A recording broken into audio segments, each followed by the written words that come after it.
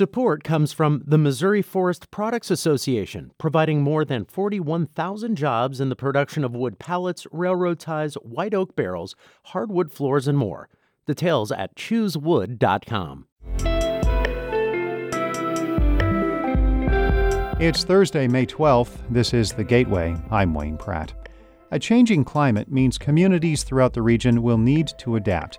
But what that looks like isn't clear, and it's more complicated than planting a few trees or installing more solar panels. We can't divorce environment from economic performance or from societal benefit, right? They're all intertied with each other and interdependent. Coming up, St. Louis Public Radio's Eric Schmidt examines how community leaders want to eliminate racial and economic bias when improving the local environment. The quest to redraw Missouri's congressional districts has hit another snag. St. Louis Public Radio's Jason Rosenbaum reports on how judges are closer to potentially intervening. Missouri senators were supposed to hold a hearing on Wednesday about a map the House passed earlier this week. But since the Senate never recessed, the committee hearing had to be moved to Thursday afternoon. GOP senators have quarreled with each other for months about redistricting, and GOP Senator Dan Hageman of Cosby says it's possible legislators may not pass something before adjournment. Certainly had a lot of discussion early on in the session that took up a lot of time dealing with the maps, and hopefully we'll get a chance to discuss them again, but we are running out of time. Federal judges could draw the map if lawmakers fail to act by Friday afternoon. In Jefferson City, I'm Jason Rosenbaum, St. Louis Public Radio. Another member of the St. Louis Board of Aldermen is resigning. John Collins Muhammad has announced in a tweet that he will be leaving his 21st Ward seat today. He apologized to his family and constituents for, quote, my shortcomings and my mistakes, and asked for prayers for him and his family. A source close to Muhammad says the alderman is facing legal trouble but is not providing details. A special election for Muhammad's seat will be held in late July or early August. The winner would hold office until April 2023 and run for re-election in a new ward. Heather Navarro and Sarah Martin resigned this year due to conflicts of interest. Illinois officials expect thousands more abortion patients to come to the state if the U.S. Supreme Court overturns Roe v. Wade. St. Louis Public Radio's Sarah Fenton reports Governor J.B. Pritzker and other politicians were in the Metro East yesterday to voice their commitment to abortion access. Planned Parenthood officials say they expect 14,000 more abortion patients a year to come to the organization's clinic in Fairview Heights if Roe is overturned.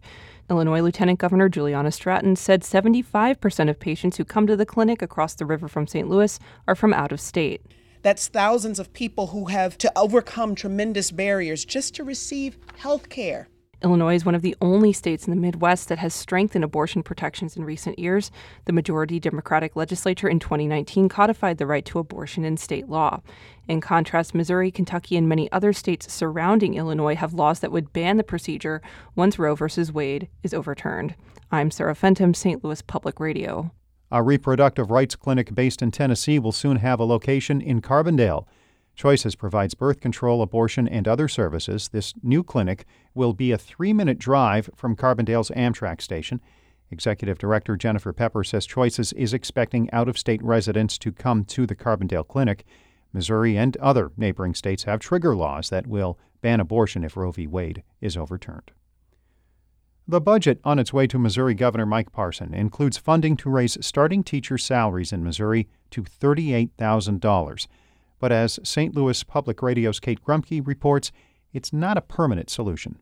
More than 90% of Missouri's school districts and charters have at least one staff member who could be affected by the teacher pay raise. That includes Warren County, outside of St. Louis. But Superintendent Greg Klingensmith says for now, the district is only changing pay next year. What we're hearing is it's just one-time money, it's just one time, and so we would need additional revenue to continue to pay at that level.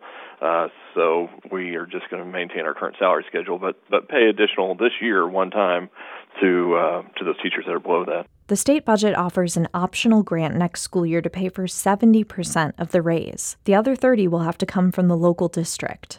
I'm Kate Grumke, St. Louis Public Radio.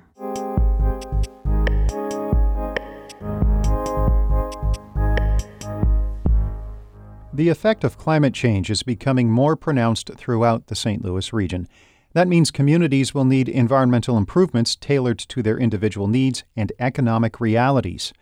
St. Louis Public Radio's Eric Schmid reports. The Reverend Roderick Burton clearly remembers when a nonprofit approached his North St. Louis church with a plan to manage excess water from large rainstorms. Burton says the proposal was a rainwater catch basin at the local community center. What they were saying was, well, look, we would do the project, and then afterwards there'll just be little cost for you to sustain it. And they were just saying how we needed to do this. The project also would have eliminated parking at the community center, something Burton says was a deal breaker in the end. Parents need to be able to get their kids to our child care center. People in the community needed the various programs and resources that we had and need the space to be able to get there, so they're not on a dangerous street. He says the principle of the project aligned with values at his congregation, New Northside Missionary Baptist Church, which has been an environmental advocate for about a decade. In theory, yeah, we were for it, but it just was not going to work for us. Burton says it was a situation where the outside group wanted the project more than community members did. Other St. Louisans have similar stories. Charlie Cooksey grew up in North St. Louis, not far from Burton's church. She says she was baffled when roads like West Florissant and Natural Bridge suddenly had bike lanes. Cooksey says those roads see lots of traffic, making them dangerous for cyclists. I still find frustration when I drive down those major streets in my family's neighborhood and realize, these bike lanes were not designed with the residents in mind. Not to say folks don't like bikes. Cooksey is now the CEO of We Power, an organization she founded to build economic and political power in Black and Latino communities. She says her work includes asking people in majority Black and brown neighborhoods across the region how they define a community's vitality. Continuously, we kept hearing the environment, we kept hearing green space. Projects to develop these and other climate resilience are gaining steam. For example, Illinois' 2021 Climate and Equitable Jobs Act gives money and other resources to places where the economy is tied to fossil fuels, and for communities, often of color, that have been overburdened with past pollution.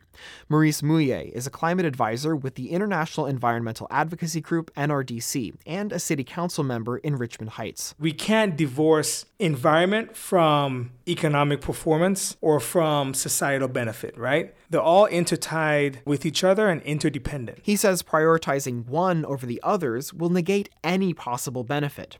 Mouillet says it's not hard to redesign a road with more trees or add renewables at a community center.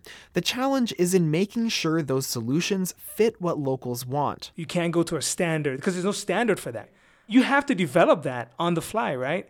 And you have to make sure you develop it for the long term. This will look different for places throughout the St. Louis region, even if the environmental challenges are similar.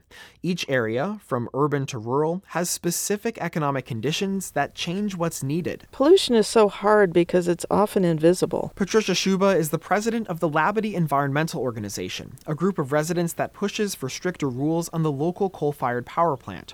She says the Labadie Energy Center in Franklin County has contaminated nearby land and water, but we impact the air pollution of a whole region.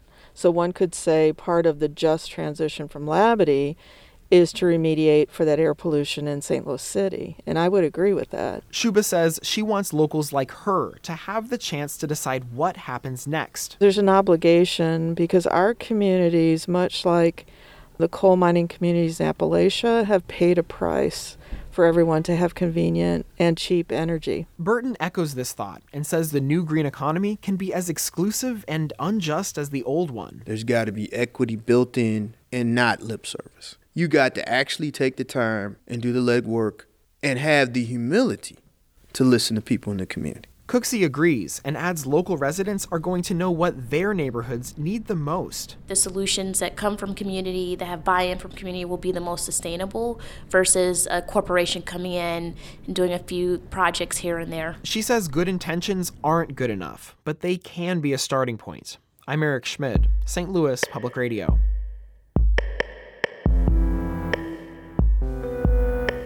Our Fred Ehrlich edited that report. Shula Newman is the executive editor of St. Louis Public Radio, a listener-supported service of the University of Missouri-St. Louis. Music by Ryan McNeely of Adult Fur. I am out tomorrow. Shayla Farzan will be at the helm of this daily extravaganza.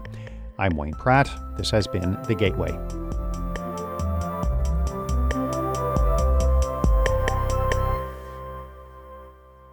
Support comes from the Missouri Forest Products Association, committed to conservation and careful management of the state's forests to make them more resilient and better habitats for wildlife.